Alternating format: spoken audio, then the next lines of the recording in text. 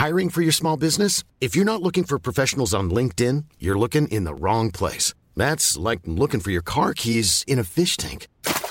LinkedIn helps you hire professionals you can't find anywhere else, even those who aren't actively searching for a new job but might be open to the perfect role. In a given month, over 70% of LinkedIn users don't even visit other leading job sites. So start looking in the right place. With LinkedIn, you can hire professionals like a professional. Post your free job on linkedin.com/people today.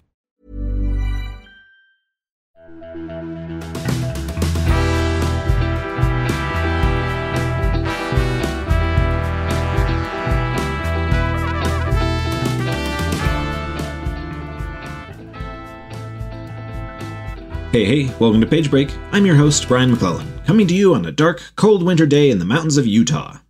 My guest this week is literary agent Caitlin Blaisdell. Caitlin began her career editing for Harvard Business School and HarperCollins, before making the transition to her current job as a literary agent for Lisa Dawson Associates, where she has helped nurture and sell such clients as Charles Stross, Rebecca Zanetti, Zen Cho, and numerous others that include yours truly. I chat with Caitlin about our own professional relationship, the ups and downs of the publishing market, an agent's role where business and creativity meet, and the way our industry has changed over the last decade. Caitlin was also kind enough to answer some of the more standard agent questions, such as what she's looking for, and what kills a query letter. Enjoy my conversation with Caitlin Blaisdell.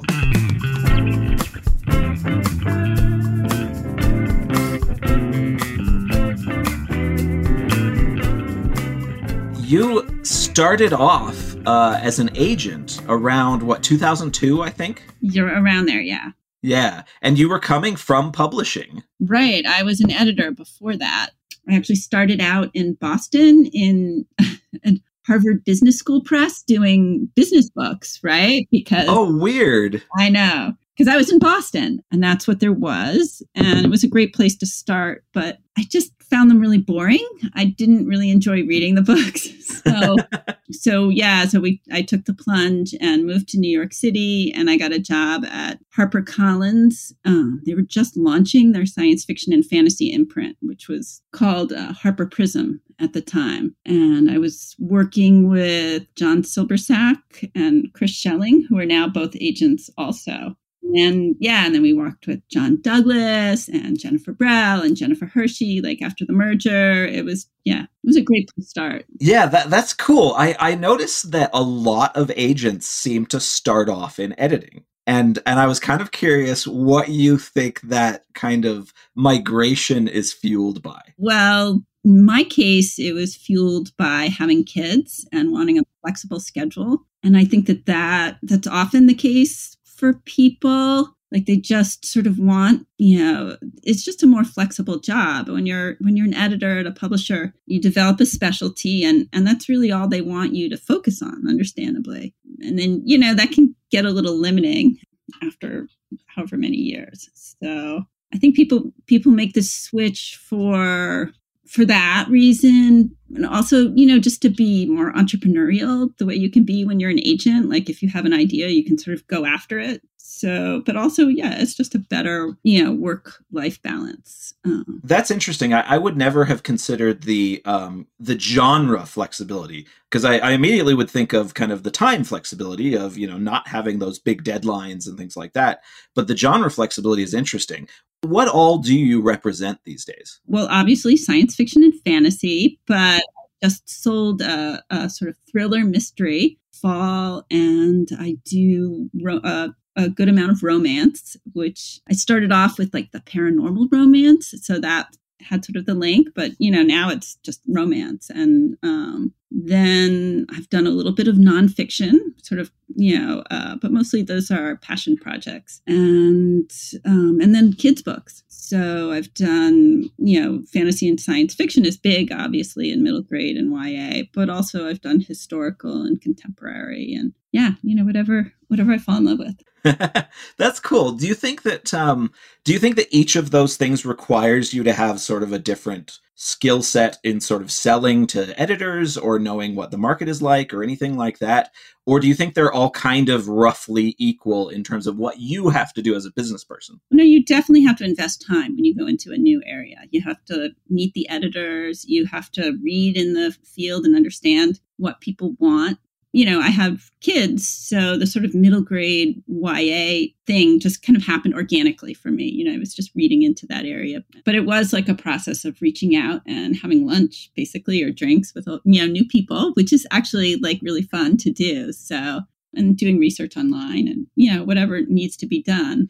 Do you think that kind of, I don't know, the interpersonal aspect, do you think, obviously it's got to have changed a bit with COVID, but do you think even before COVID, the way that things are maybe getting a little bit more decentralized, publishing isn't necessarily 100% in New York anymore. Do you think that's kind of changing the way you do your job? Yes and no. I mean, there was a time when I started where I literally had to say, okay, I'm going to take this 4 hours and, collate all the paper manuscripts and put them in the box and print out the letter and rubber band it on top and fit everything, it was there was a lot of that just sort of physical nitty gritty that just doesn't happen anymore. But it's just still about knowing people. And yeah, I guess now, maybe I make more of an effort to travel, to go to conferences, to meet people who aren't based in New York. Mm-hmm. But yeah, now there's just no substitute for that, knowing someone, because, you're trying to, it's like, you're trying to match up. It's like giving somebody a present, right? Like you want to know them before you can give them the right book. So it's just sort of the same thing as an agent. You have to know the person, know what they love, and then try, do it right. Yeah.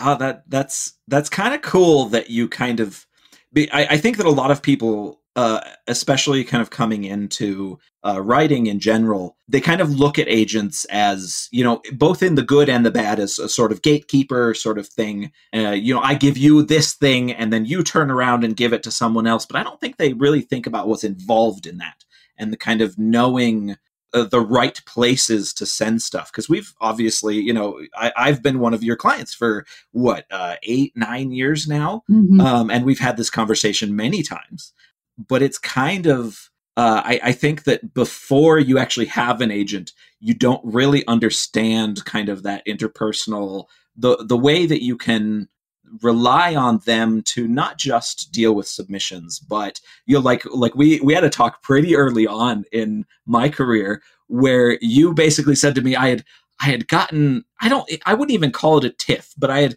had been a little thing with my editor, and that you had basically come to me and said, Brian, look, if you have any problems, you tell them to me, and then I tell them to the editor, and that way the buffer is there. I don't have to ever have a negative word with my editor, because that's one of the things you do. And then she doesn't have to be annoyed with her author being all prissy about something. And I think that that's one of those weird interpersonal things that is really underrated when people talk about agents. Yeah, I don't remember that particular thing, but it totally happens all the time. That's what I'm here for. And because I'm a professional and the editor's a professional, we can sort of do that without it becoming personal. Mm-hmm. So it works pretty well. Yeah. And I think it was something that hadn't even occurred to me up until that moment, Mm-hmm. but gosh, is it handy? No, it's definitely part of my job. And I think it's helpful for editors too. They can, I can play the bad guy. I can sort of be like, oh my God, that cover is terrible. It's not going to sell. It's a nightmare. Da, da, da, da. And then the editor can sort of, go down to the hall to the art director's office and say, oh my God, the agent hates the cover. Whereas I know that they hate the cover too, but they have to work with the art director, right? Like it's not fair to ask them to be acrimonious with this like super powerful person in their organization. I'm totally happy to be the bad guy and be like, what are you thinking putting a purple elephant on there? Like, that's ridiculous. And, so then they can all blame me and we can get a good cover, which is the important thing. Yeah. It's interesting. That's one of those little things in kind of the business world that you you always have to have somebody who's willing to be a bad guy and willing to kind of take a little bit of flack. And kind of everybody, I think, maybe even intuitively understands that it's just a buffer thing to protect everybody's egos and to make sure that everybody's kind of getting along in different ways. Right. I mean, there's just a lot of, it's just a very subjective business too. So it's just not always easy to know what's right. So, sometimes they'll come back to me and be like, you're wrong. It's the elephant is like super important. And I'll be like, well, okay, and that's fine. Yeah. Yeah. And it's one of those things where you don't win every one of those conversations. No. It's all about kind of picking your battles and all of that stuff. For sure. The subjectivity is an interesting kind of thread to pull on, because you kind of publishing and writing and anything art-wise, there's this weird thing where everybody has their own opinion on how they feel about certain things, and with anything creative, I think. And do you think kind of the end of subjectivity is sales numbers, or do you think even sales numbers are kind of this almost ridiculous, like, measure of how good a book actually is? Well, it's not how good the book is; it's how successful it is. I mean, there's a lot of stuff out there that is terrible that sells really well. Typically not a first novel, right? Everybody's first novel is really good, but these people like who have been, I'm not going to name names, but they're just, See, on a sales side, it's filling a need. People want that book. They're enjoying it, but it's a helpful metric for my job. I mean, I do read things that come in that I like, and I'm like, ugh, I just can't sell this, And so it helps me because I see such a huge volume of material, and you just, you have to make hard decisions. And that's like a really firm metric. Like, well, I can't sell it, so I can't take this person on as a client. Yeah. So that's helpful. Well, and oftentimes I kind of talking with other authors, that's often a very big frustration of, authors going out on submission and saying, yeah, I got, 5 different agents or 5 different editors who all came back to me and said, I love this, but I can't sell it. Right. And it's a very nebulous thing that I think can be very frustrating to the creative side, but I don't know, it's part of the reality of the business. Right. It's not nebulous, really. I mean, what it means is that even if I send it to an editor and they love it and they take it to their boss and they love it, then the sales department, the people who have to take the book to the bookstores, are going to get pushback from the bookstores. Yeah. So it's like I know it feels nebulous, but it's actually very concrete. And, there are things like, I mean, I've always loved rom-coms, and, for the first 10 years of my career, you couldn't sell a rom-com for you couldn't give it away. And now that's all that's being published, right? And so it's a timing thing. I can't tell you how many sort of YA science fiction and fantasy novels come into my inbox, and they can be very good, but there's just no room for them right now. Like there's enough out there for the average reader. They don't, most people don't read that much. So there's enough good material for them in sort of the established series. So, they're tough. It's really tough. So it is super frustrating for authors. But again, from my point, I come up against that sort of hard reality, and that helps me sort of move on from, feeling bad about saying no to the talented person in my inbox. Yeah. I was kind of curious with my own experience because, and this you may have a totally different perspective on this, but I felt like when you kind of offered to represent me, I felt a little almost like you were investing more in me than in the book that I had sent you. And I was kind of curious if from your perspective that is at all accurate, or because, and I say that because you had me rewrite most of Promise of Blood before we went on a submission, and you were very nice about it, and it went very smoothly, and obviously it went quite well. But I was kind of curious if you think about that consciously as okay, this person seems to have the spark that I could work with, versus oh, this book is dynamite. I don't really care who the client or what the client is like. This book is so good, I'm going to sell it, no problem. Well, it's not like an either. It's not like a yes or a no. It's sort of a sliding spectrum. I think with fiction, though, I mean, what you want, especially with genre fiction, is it's not about selling one book. It's about establishing an author and then selling many, many books. So you definitely look ahead to, is this person going to be professional? We've talked about this. It's a marathon. It's a slog, it's tough to keep writing books. And so I'm sort of, judging whether someone can do that, particularly like in the romance area. You don't just have to write a book. You have to write like at least 2 books, preferably 3 or 4 a year now. I mean, man, like people who can do that, that's hard. So you're trying to judge that. Yeah, and I'm not always right. But with nonfiction, sometimes, people have just one primary book in them, right? Like if they're an expert, they write the book on whatever. And then maybe they might do some sort of follow-ups or spin-offs. But so then it's less of an issue. But I don't usually do nonfiction, so it's not my area. Now, you had mentioned that you kind of got into it with like a younger audience, playing with doing the science fiction and stuff like that. Were you kind of a science fiction fan growing up, or was this something that when you reached kind of that time of working at the Harvard Business School, kind of going, oh, this is super boring? Was science fiction was just that kind of something that you went, oh, well, this is actually quite a lot more fun, and this would be more fun for a career? So I was a science fiction reader growing up. I mean, back in the day, honestly, there just wasn't nearly as much good stuff for young readers. So people would sort of move into reading science fiction or anything else when they were, 11 or 12, if you were a big reader. So I did, I guess, like I bumped into like very early, started reading like Ray Bradbury and Isaac Asimov, Robert Heinlein. My parents gave me, I don't think they understood what kind of books they were handing to me, but that's what they did. And, So I did have that, but, I've also read a ton of mystery and romance and all sorts of, historical. So it was a little bit calculating.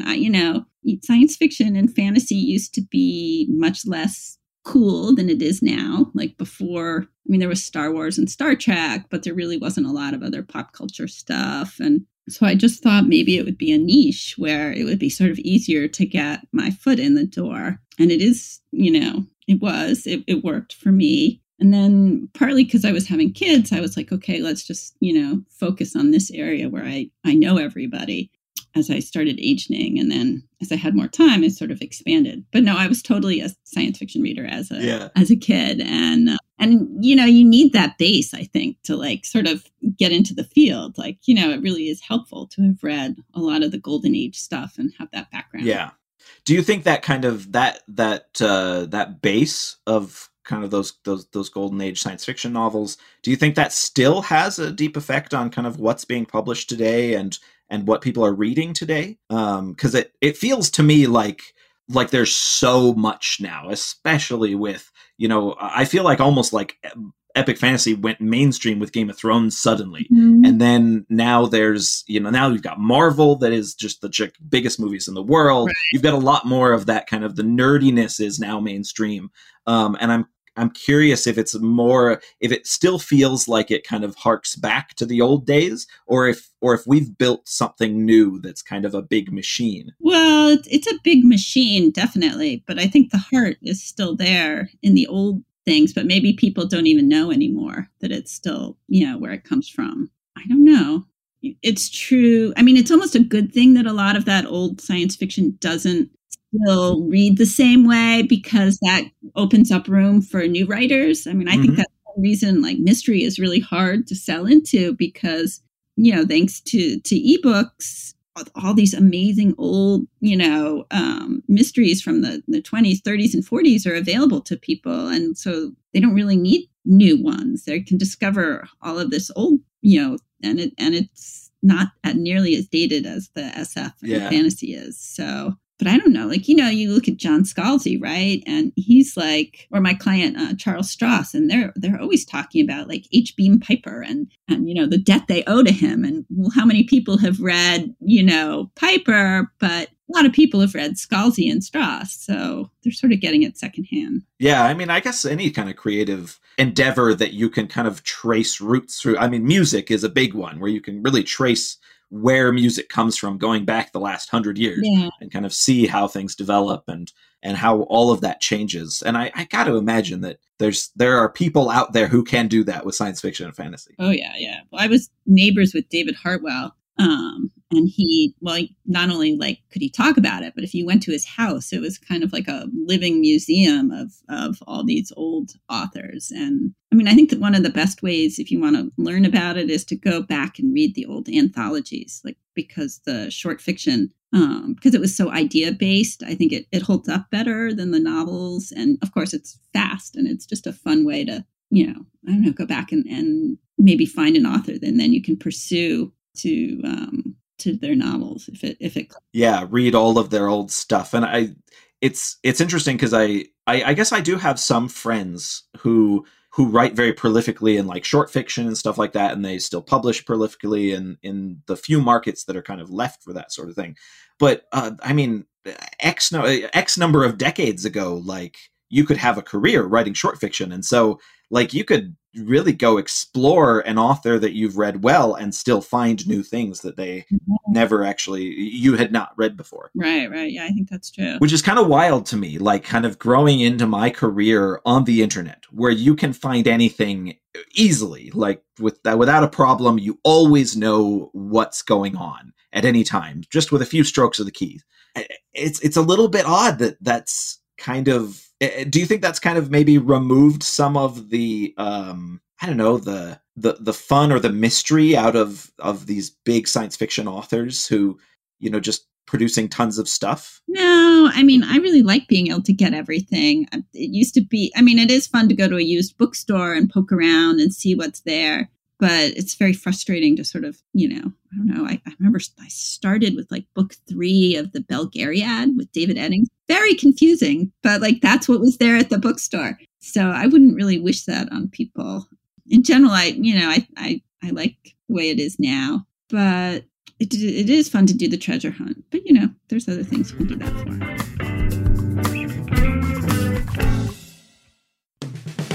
Hey, Page Break listeners. Brian here, rudely interrupting myself for a bit of a plug.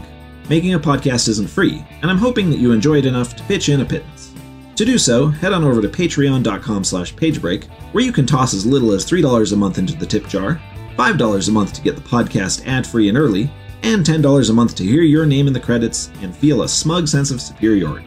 You can also buy my books from your favorite retailer, or direct from my website. Thanks to everyone who contributes. Now back to me.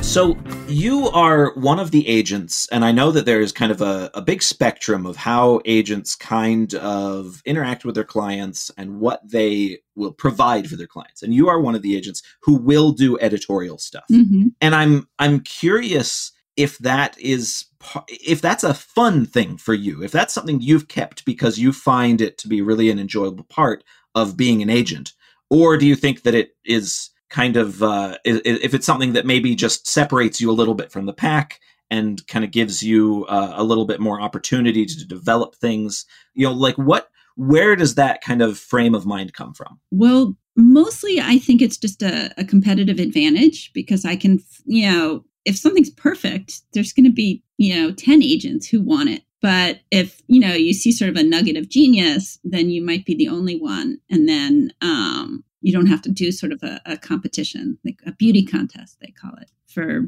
becoming the agent. But it's also something you can't turn off in your brain once you have it. But I had it before I was a publisher in publishing. I mean, when I was just a reader, when I was in college, I would be like, oh, that book was so good. If only the ending had been like this. And I don't know, I just assumed everybody was like that until finally one of my friends was like, Caitlin, you realize that most people don't think that way, right?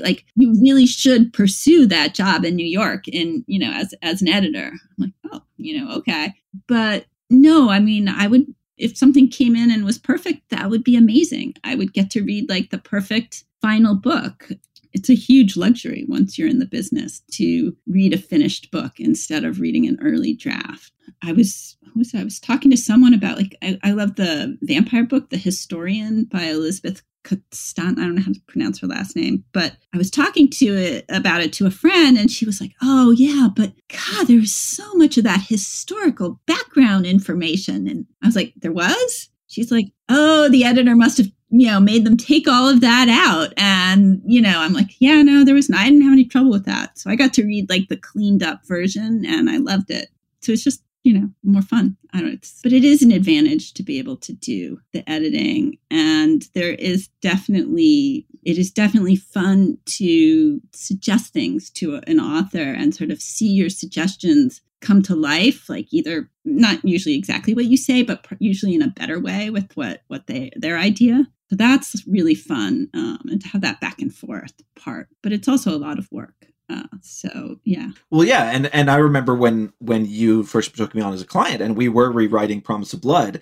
You made it very clear to me that I was not a priority, and again, you were very nice about it. But it took us, I think it was a good 9 or 10 month process, going back and forth very slowly. And you basically said, look, I will respond with edits when I have the time. And I remember I was freaking out every single time. But ultimately it was fantastic, and it worked out very well in our favor. But it is interesting to look at that and think about how much more work that is for you, and what that requires kind of you to carve out bits of time to be able to do. Do you find that your kind of background as an editor gives you a separate advantage in that you kind of understand what editors have to be thinking about at all times, a little more than maybe other agents do even? Well, first of all, there are a lot of agents who are editors, as you pointed out earlier. So it's not a unique advantage. Yeah. And it's less about the editorial work on the manuscript and more about sort of understanding what the editor needs from me and from the author, what it's like for the editor when they walk into that sales meeting or marketing meeting or cover meeting, and sort of, what they need to get what we want, if you know what I mean. Like, they were all sort of partners together, and, it's not very helpful if we're like, oh, we want a beautiful cover, that's not useful. You have to be like, okay, here are the, 4 comparative titles, and this, like, so to really give them tools to get what you want is helpful. Or to sort of encourage the author, like, no, really, if you pursue this social media, this will give your editor some ammunition when they go into the marketing meeting to say that you should really get those extra, AREs or whatever it is that would be a good thing for the book. So that's helpful. But, a lot of people can give good editorial advice, I think. And really, like, I think that sort of doing that, there's so many changes that go on at publishing houses with editors, leaving. And so it is really useful to have an agent who can sort of know all 12 books in your series and be the one that, edits. Like, and editors are really overburdened. I mean, even before COVID, they were. So can't always count on an editor to do maybe as thorough an editorial job as would benefit the book. Well, and timelines in the publishing industry are famously loose, right. Both for, both in the advantage of an author in that, everybody kind of is a little bit more casual about things. And if you're giving them warning, you often can, you can have a deadline extended. If you give them lots of warning and you're trying to be really good about working with them, but also kind of against the author, and that, sometimes you turn in something and then, I've heard horror stories about, oh yeah, I turned something in 10, 11 months ago and still haven't heard back from my editor on it, which is kind of crazy to me. It is crazy. It should never happen. So, that would be a situation where the agent should get involved. I mean, Tor used to be notorious for that, but it's a much tighter ship these days. I think often it comes down to now to like the sort of smaller independent publishers. And they, you feel for the editor because you know how hard they're working. But at the same time, that's ridiculous. You can't let somebody wait that long. And sometimes, that's when you can step in. I'll be like, look, I'll just do it, let me. But often, editors, they can't get to it, but they can't trust someone else to do it. So, but at least, with these people, I've known them for 20 years. So it's a little more likely that they'll let me do it. So this may be a fraught area to talk to an agent about, but self-publishing is a very weird place. And it has been, I feel like, ever since it kind of became more popularized. And with self-publishing, there is a lot of kind of undercurrent of vitriol of, we've got to stick it to the gatekeepers, you don't need an agent, you don't need an editor. Are these things that, does it kind of make your eye twitch a little bit when you kind of hear that kind of stuff? Well, I think it's great that self-publishing is out there as an option. Now the stuff is, the books that are more niche can be available if people, and there definitely are gatekeepers and they make mistakes all the time. So it's great to have this sort of second chance for a book to find its own audience. I think as a reader, it's hard for me to read things that are poorly formatted or have typos or where the point of view jumps around. So it has to be really high quality for me to read it. But there are definitely a lot of self-published people that I like to read. So now I'm sort of more of like a, go with God kind of person about that. But I don't see why they should be so mad at us, come up and like tell me that, I'm like a bad person for being a gatekeeper. I just don't see them, right? They're doing their own thing. Now that they have their own, world to publish in. Yeah. Do you think that most agents feel that way, or do you think that agents, and maybe agents is even bad, maybe editors, maybe more likely to get a little bit annoyed with kind of the whole ecosystem? Because if you strip away kind of the artistic part of it, then you look at self-publishing kind of does pull quite a bit of business away from kind of traditional publishing. I think if the publishers are dumb enough, not to, they just don't know how to publish into that area. So, that's their problem. I would expect that this, something will happen on the self-publishing side where it starts to agglomerate. I don't know what the word, like maybe you start to get something closer to publishers on that side, because a lot of people don't like doing all that. They just want to write their books, right? They don't do all the work that goes into turning it into something people can read. So I think I'm more concerned about the way that whole ecosystem is kind of dependent on Amazon and, it sort of gets shut down at any second. Talk about gatekeepers, like that's, a little problem. Yeah. And that's an argument that I've heard before, is that you're not really self-publishing because you're so dependent on Amazon for like 85-90% of your sales, that it's not actually self-publishing. It is publishing through Amazon. And you get to keep control of the creative part of it, but you also depend on them. Right? Like it's a lot of work what those people do. And I think it's kind of unfair that it's not like the best written book. It's the best written book by the person who likes to do marketing that, succeeds, which is it's a different kind of gatekeeping. So yeah, I've joked on this podcast before about how self-publishing, the most successful self-publishers tend to be marketers who are really good at their jobs, but also like to, dabble in writing as a hobby. Right. And I'm sorry, but I feel like a lot of them have spouses that don't get enough credit for all the work that they're doing behind the scenes to like push the, books that people are working on. So, or, cousins, or like there's got to be a support team there somewhere that, needs to be acknowledged. So, well, because every book, and with few or no exceptions, is a group project. Right. The core is the author. But you're still going to have, an editor, hopefully an editor, copy editor. You're going to have an artist for the cover. So it's all going to be a group project. And because I've dabbled with self-publishing a bunch, and I actually really enjoy it. But also there's like moments where I look at it and say, okay, the amount of effort that I have to put into X to do it self-published versus traditionally published, like kind of the scales and the, what do I think I'll make back on it and things like that, that's all kind of sliding around in my head. And I still kind of tip towards traditional publishing, despite really enjoying self-publishing. Well, yeah, I mean, you have the ideal situation. You've got a mix, right? You can sort of get the you're also very entrepreneurial, Brian, for especially for a writer, and so it works for you that way. It sort of pushes those. You like to push those buttons and do that, but not everybody is like that. And yeah, so and a lot of people are intimidated, I think, or at least the ones that I come into contact with. Maybe I might have a selected pool, but no, I think it's great that it's out there. Yeah, I have a lot of clients like you who are sort of hybrid model, and I think that works pretty well. Yeah. Were you ever interested in trying to write? I guess being an agent, I see how much work it is for you guys.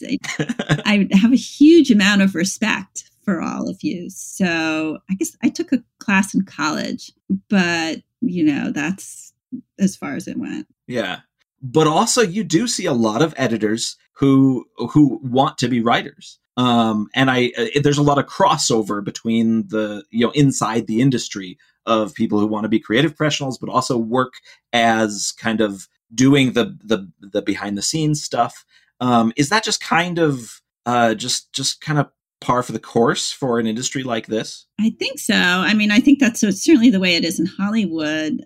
I think once you have the connections, it's easier to get sort of day job doing book reviews and things like that. And I don't think it's a good idea. I mean, as a writer, I think it's better to have a separate date. Like you had that philosophy, I know, because being an editor or an agent, it's not like writing, but it's also a very creative job. And there's it just takes a lot of energy and thinking. And so I think it would be much harder to go home at the end of the day and write than it, would be if you were doing something more like using a different part of your brain. So, but no, I think it's always been that way. I think people who are serious tend to sort of segue out of the editing and into the writing. Mm-hmm. But that's a luxury, right? At least most publishing jobs, you still have, benefits and a regular salary and things like that. So, and it's tricky. Yeah. I think that in writing classes, I don't think we talk enough about kind of what a stressful luxury being a professional creative is, because you've made it, you're now able to do this thing that you love doing, to make money and to pay your mortgage and put food on the table. But also you have to do this thing that maybe you don't actually love that much anymore, mm-hmm. because it now is your job.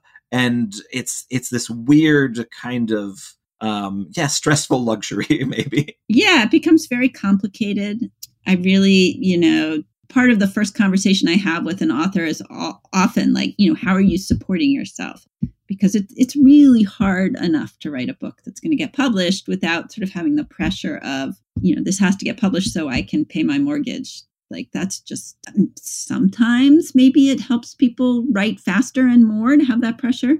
But a lot of times it's, creates writer's block, or it doesn't let you be, explore new things or take risks creatively. So, but it's everybody's different. It can be very tricky to find balance. I'm always fascinated because I've talked to a few people who kind of left high-powered jobs to become authors, and they've done it successfully. Mm-hmm. But I'm always fascinated by that sort of, I mean, I feel like it's probably a little bit maybe mean to call it kind of the midlife crisis book.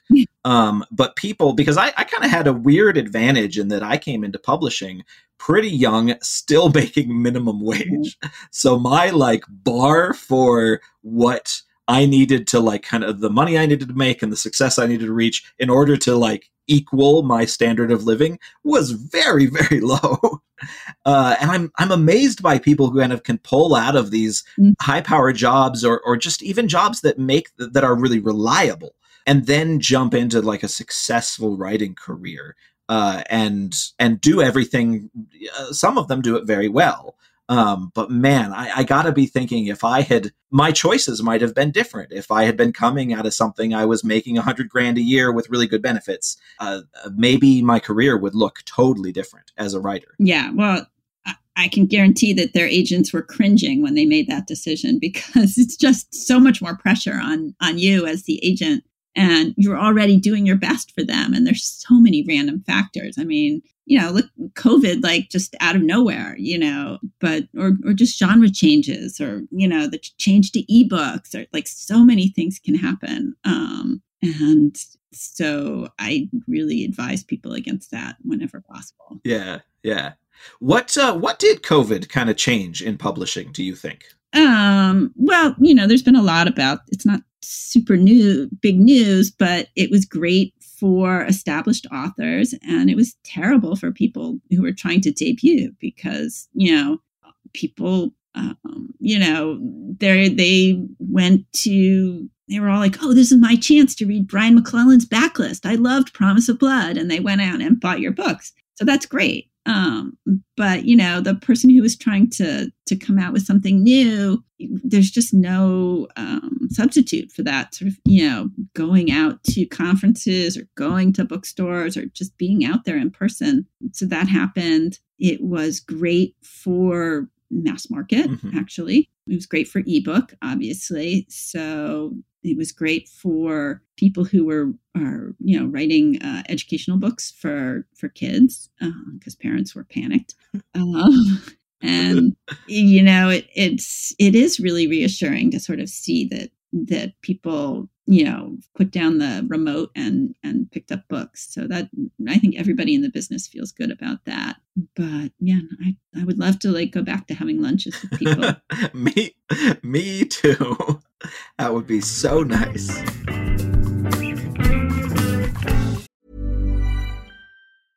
Hey, I'm Ryan Reynolds. At Mint Mobile, we like to do the opposite of what Big Wireless does. They charge you a lot. We charge you a little. So naturally, when they announced they'd be raising their prices due to inflation, we decided to deflate our prices due to not hating you. That's right. We're cutting the price of Mint Unlimited from $30 a month to just $15 a month. Give it a try at mintmobile.com/switch. $45 up front for 3 months plus taxes and fees. Promo rate for new customers for limited time. Unlimited more than 40 gigabytes per month slows. Full terms at mintmobile.com. I'm Sandra, and I'm just the professional your small business was looking for. But you didn't hire me because you didn't use LinkedIn Jobs. LinkedIn has professionals you can't find anywhere else, including those who aren't actively looking for a new job, but might be open to the perfect role, like me. In a given month, over 70% of LinkedIn users don't visit other leading job sites. So if you're not looking on LinkedIn, you'll miss out on great candidates like Sandra. Start hiring professionals like a professional. Post your free job on linkedin.com/people today.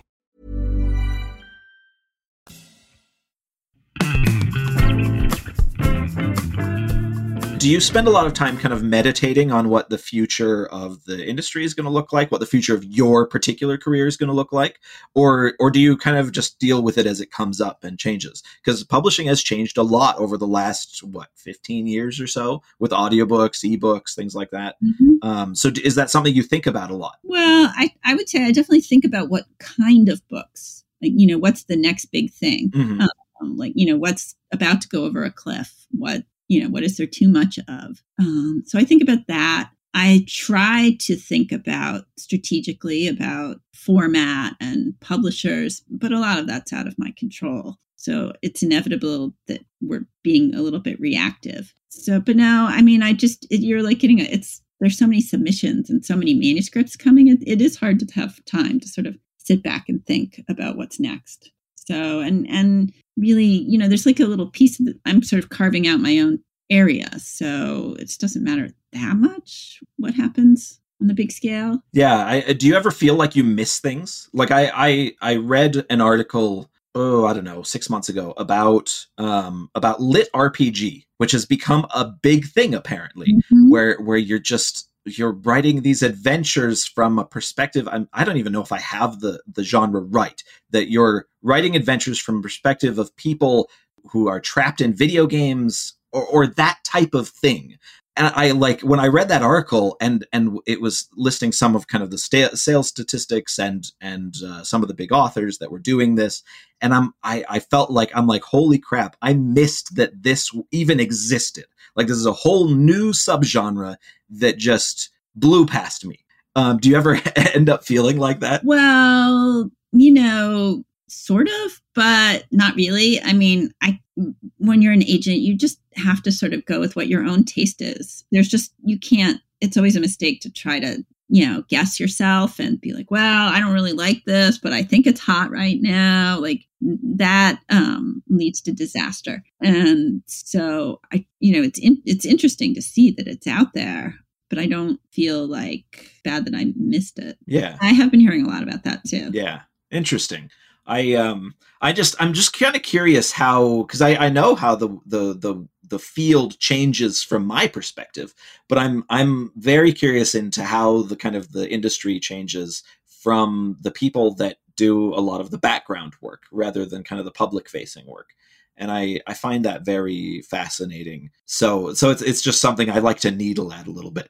Yeah, it's kind of discouraging from our point of view. I mean, with the fewer and fewer publishers and the editors having less and less flexibility to take a chance and try new things creatively, I feel like this stuff coming out tends to get more and more boring. Mm-hmm. And then, typically something will somewhat randomly get published and everyone will jump on it because it's a little different and they're so thrilled to get something different. And then all of a sudden everyone will be like, wow, of course, we should all do, this kind of book. So I do miss the sort of the mid-list where there was more chance for things just more variety out there, chance for things to cross-fertilize and more interesting stuff to happen. So, and that's how things get, become trendy and then they get overpublished and then they sort of crash and burn, which is always really tragic for a lot of authors. Yeah. And that was one of those things I actually had wanted to talk to you about. It was this idea of like sales cycles and writing fads. Very early in my career, like I think before I was even published, like you and I were talking about Hunger Games, and how suddenly everybody wanted something like Hunger Games. Right. And as an agent, do you try to? Is there even any point in fighting against that, or do you find yourself just trying to go with the current without getting swept away? Well, you want to take advantage of the current, of course. But the times our cycle is so long, you can't, if you don't have like a Hunger Games kind of book, you can reach out to all your clients and be like, you don't happen to have anything like this in your trunk, do you? But, most people are not fast enough to sort of turn around and write something to take advantage of a trend like that. So I guess, I have been trying to sort of counter. It also doesn't seem to work very well to counter program. I have this, like, one of the books I loved when I was a kid was a historical novel called The Witch of Blackbird Pond, which it actually won the Newbery in like 1950 or something. And, it's sort of set like, in the colonial era, and it's about witches and all. And so I took on a client who wrote something, sort of an updated version of that, about a girl who converts to Quakerism and is, in like 1650 Scituate, Massachusetts. And she's a midwife and they try to elope and they get dragged back and thrown into jail and they're forced to get married in the church. And it's really dramatic and it's based on a true story. But, so far, everybody's like, no, sorry, So but sometimes you just take on a project that you're passionate about. And I'm pretty confident that we'll place the book, but it will not be at one of the, probably not somewhere in New York City. Yeah. Because even though the editors like it, they're not allowed to take something like that on. Yeah. Yeah. You kind of have to surf the zeitgeist, stick with what you like, that's within the current, that kind of thing. Yeah. I something that kind of struck me early in our kind of professional relationship was that everybody kept telling me, you have to have a social media presence, but you don't have a social media presence. Was that, I got to imagine that was a conscious choice? Well, yes and no. So, I have 4 kids, and they were sort of all born in a 10-year period in the 90s when all of that was exploding. And I really, it was just all I could do to keep up with my job. And then by the time I sort of came up for air and looked around, and I was like, I don't think I want to, put my foot into this, because it's a big time commitment, really big, and everybody's already there. And it just, it just seems like there's a lot of downside. I do a lot on Goodreads, actually. But only for a personal thing, not as part of my job. So. Do you have regrets or relief about not kind of getting into social media early and building a platform there? I think it's fine. You can't, go. I can't. There's no way I could do TikTok now, right? I'm way too that. So, and I have no, you can still go and look at Twitter, right? Mm-hmm. You don't have to be on there, but I don't feel like I have a lot to contribute to the social media discourse. So better just to, focus on doing my job. Yeah. Check in once in a while, make sure Brian's not saying anything dumb. Well, that's right. No, I trust you guys. I trust my clients. And as it turns out, people you guys talk about me. So, I do get some feedback from that. And yeah, so, it is what it is. Yeah. Yeah. Okay. So I'm going to hit you with a couple of the basic agent questions that people had hoped that I would give to you. Okay. I normally ignore the basic questions because I feel like this isn't what this podcast is about, but having an actual agent on, maybe a little bit different perspective. So deal breakers on query letters. It really isn't great when you misspell my name. I'm not saying I'm closed to people sort of trying to be creative and different, but there's really no need. Just write a good query. The biggest mistake people make is that classic sort of tell, don't show thing. They tell me. It's very hard, I know, but you have to write a query letter that sort of sucks me into your story within, in the letter. You can't just tell me I've written a passionate and compelling story. That doesn't work, right? That's not going to do it. You have to get a little snippet of what your book is about into the letter. So that is one thing.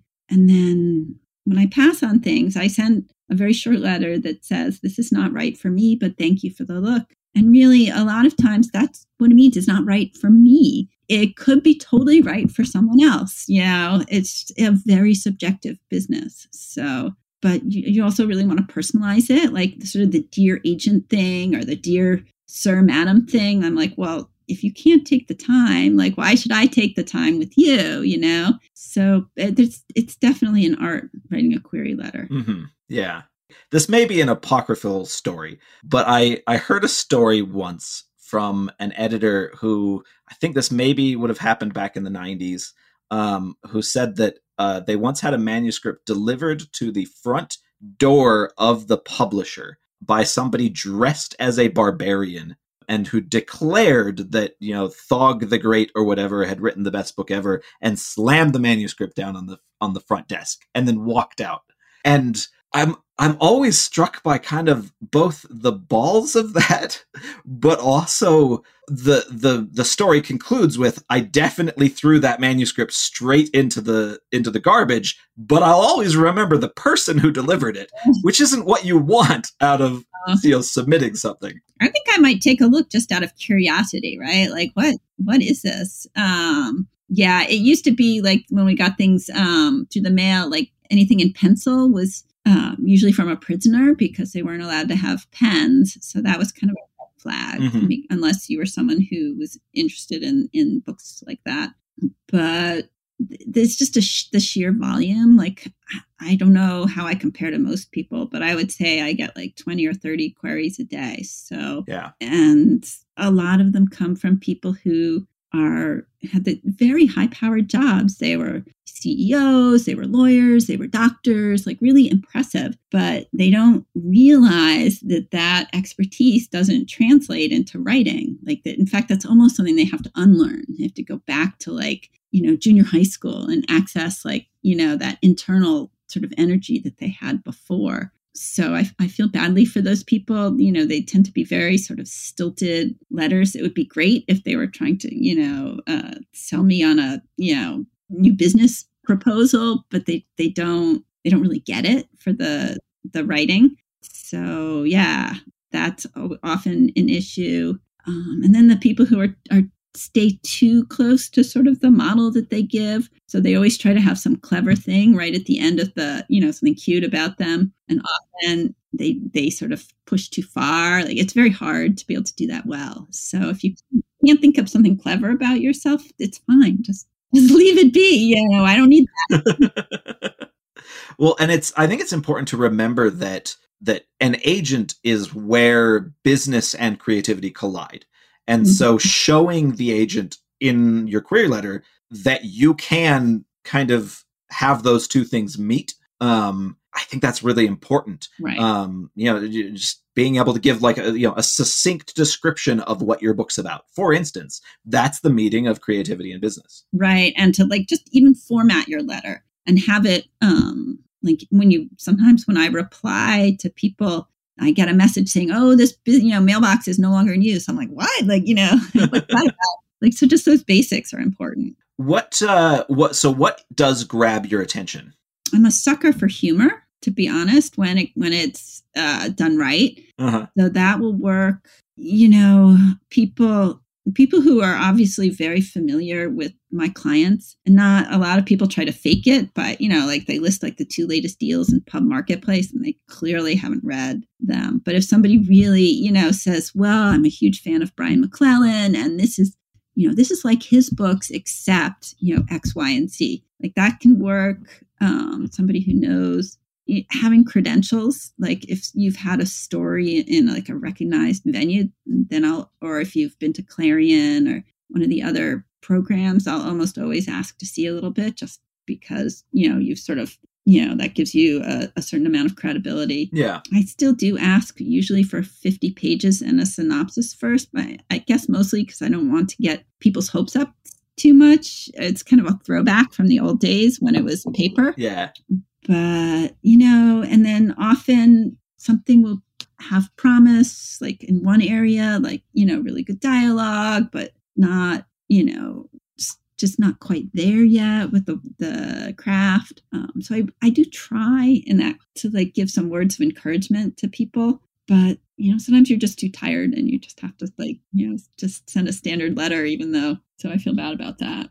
Well, and I have one of those standard letters from my very first book. I think I only sent it to 5 agents or something like that. It wasn't, and then I got discouraged and was like, okay, I don't think this is as good as I thought it was. I'm going to keep working on stuff.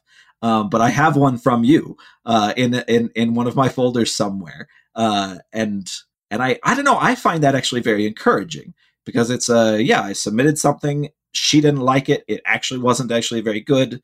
And, but I ended up with this agent and now we've, been together professionally for, nearly a decade. Mm-hmm. Yeah. I mean, you shouldn't be too discouraged, but I read somebody, I forget, if you're not getting any requests from your cover letter, then there's a problem with your cover letter. And then if you're getting a request for 50 pages, but no more than that, it never progresses, then there's probably a problem with your prose in the sample. But then if you get the request for the whole manuscript, but it doesn't, you never, get an offer of representation, then there's a problem with the concept. Yeah. So, those are all different issues. The most heartbreaking, of course, is when someone's a really good writer, but the concept is just not working. Yeah. Yeah.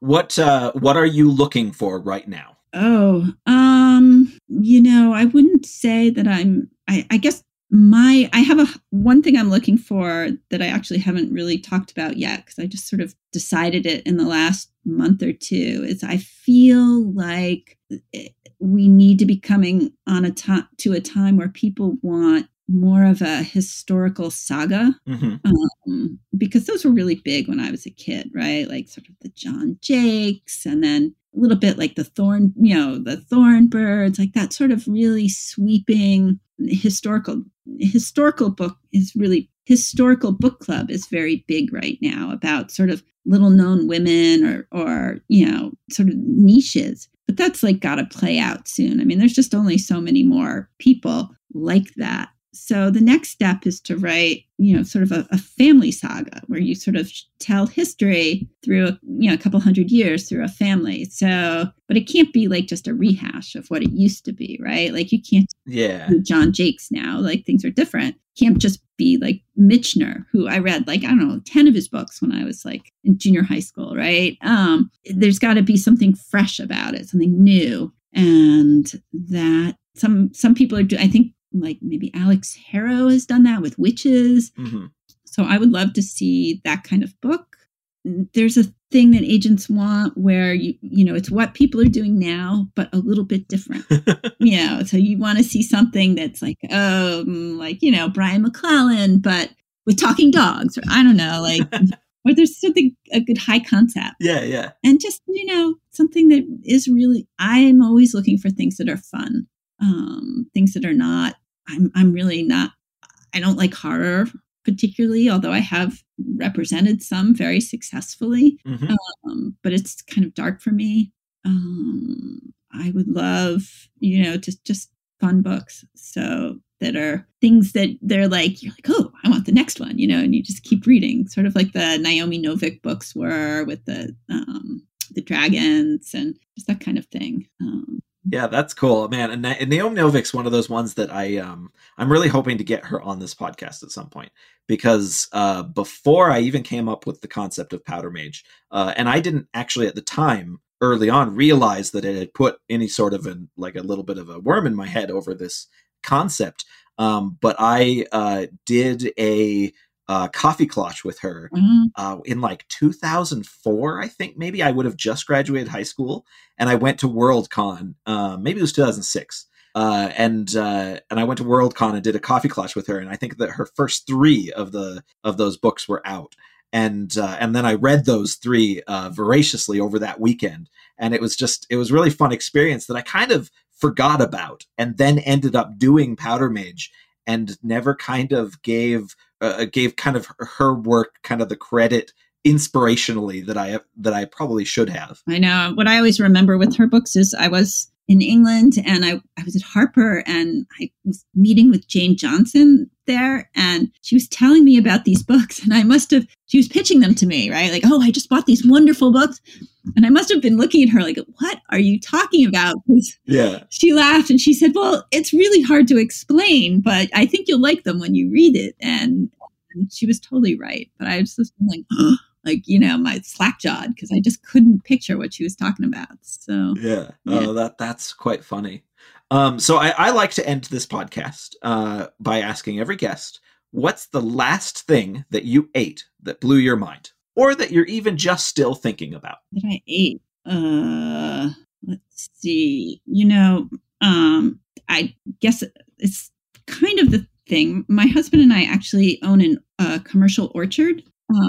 I did not know that. Yeah. That is super cool. We do. And so I've now turned into this huge fruit snob. So we really had this amazing peach season this year. We're right on the border. Some years there's no peaches because there's a freeze, but this year, amazing. And they were and the blue and so I would have to say the peaches and blueberries I had over the summer it wasn't a one-time thing. It was every morning on my cereal, months and months.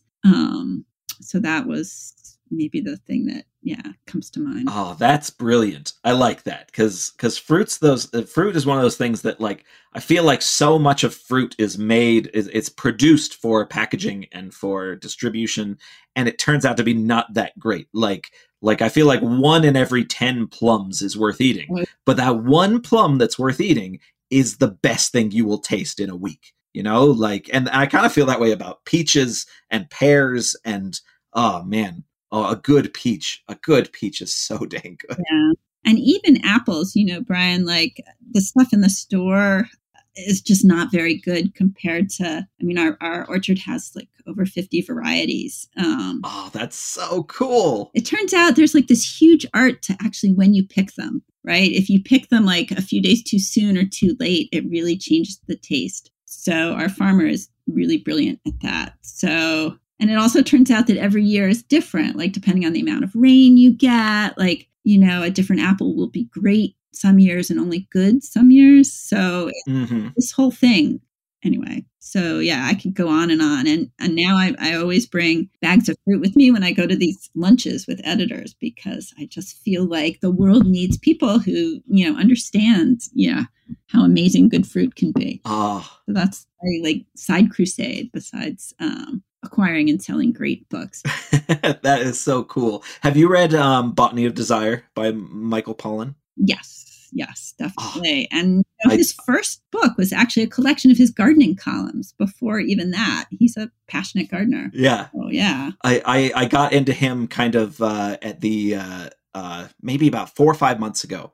And I feel it was like a religious experience to me, because I love food and the way that he looked at food and the process of making it and growing our own food and things like that. I absolutely loved it.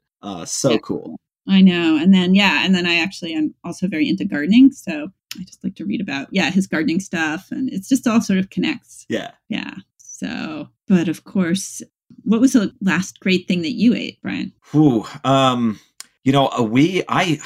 haven't been doing, I've been doing HelloFresh. So just to kind of take some stress off of having to go shopping, because I hate shopping. I love cooking, hate shopping. But last night, so I haven't been doing a ton of my own kind of prep and all that stuff. But last night we had some leftover artichoke dip. And I mixed it up with some mozzarella and cut open a couple of chicken breasts and just kind of stuffed the chicken breast with this artichoke dip and mozzarella. And honestly, we made it over some buttery rice, and it was dynamite. Like, it was so dang good. And I just, so once in a while, like just a very, on the surface, very basic meal just kind of hits just like that. And it was one of those. Oh, good to know. Loved it.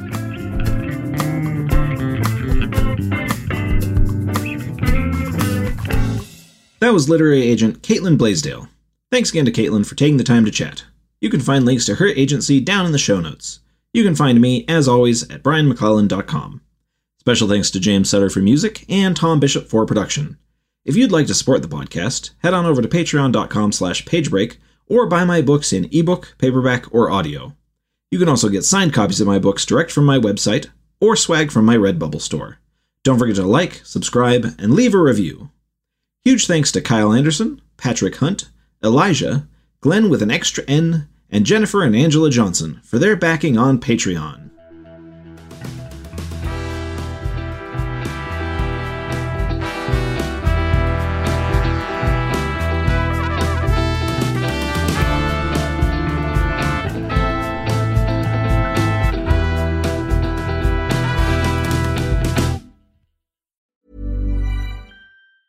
Mom deserves the best, and there's no better place to shop for Mother's Day than Whole Foods Market. They're your destination for unbeatable savings, from premium gifts to show-stopping flowers and irresistible desserts. Start by saving 33% with Prime on all body care and candles. Then get a 15-stem bunch of tulips for just $9.99 each with Prime. Round out Mom's menu with festive rosé, irresistible berry chantilly cake, and more special treats. Come celebrate Mother's Day at Whole Foods Market.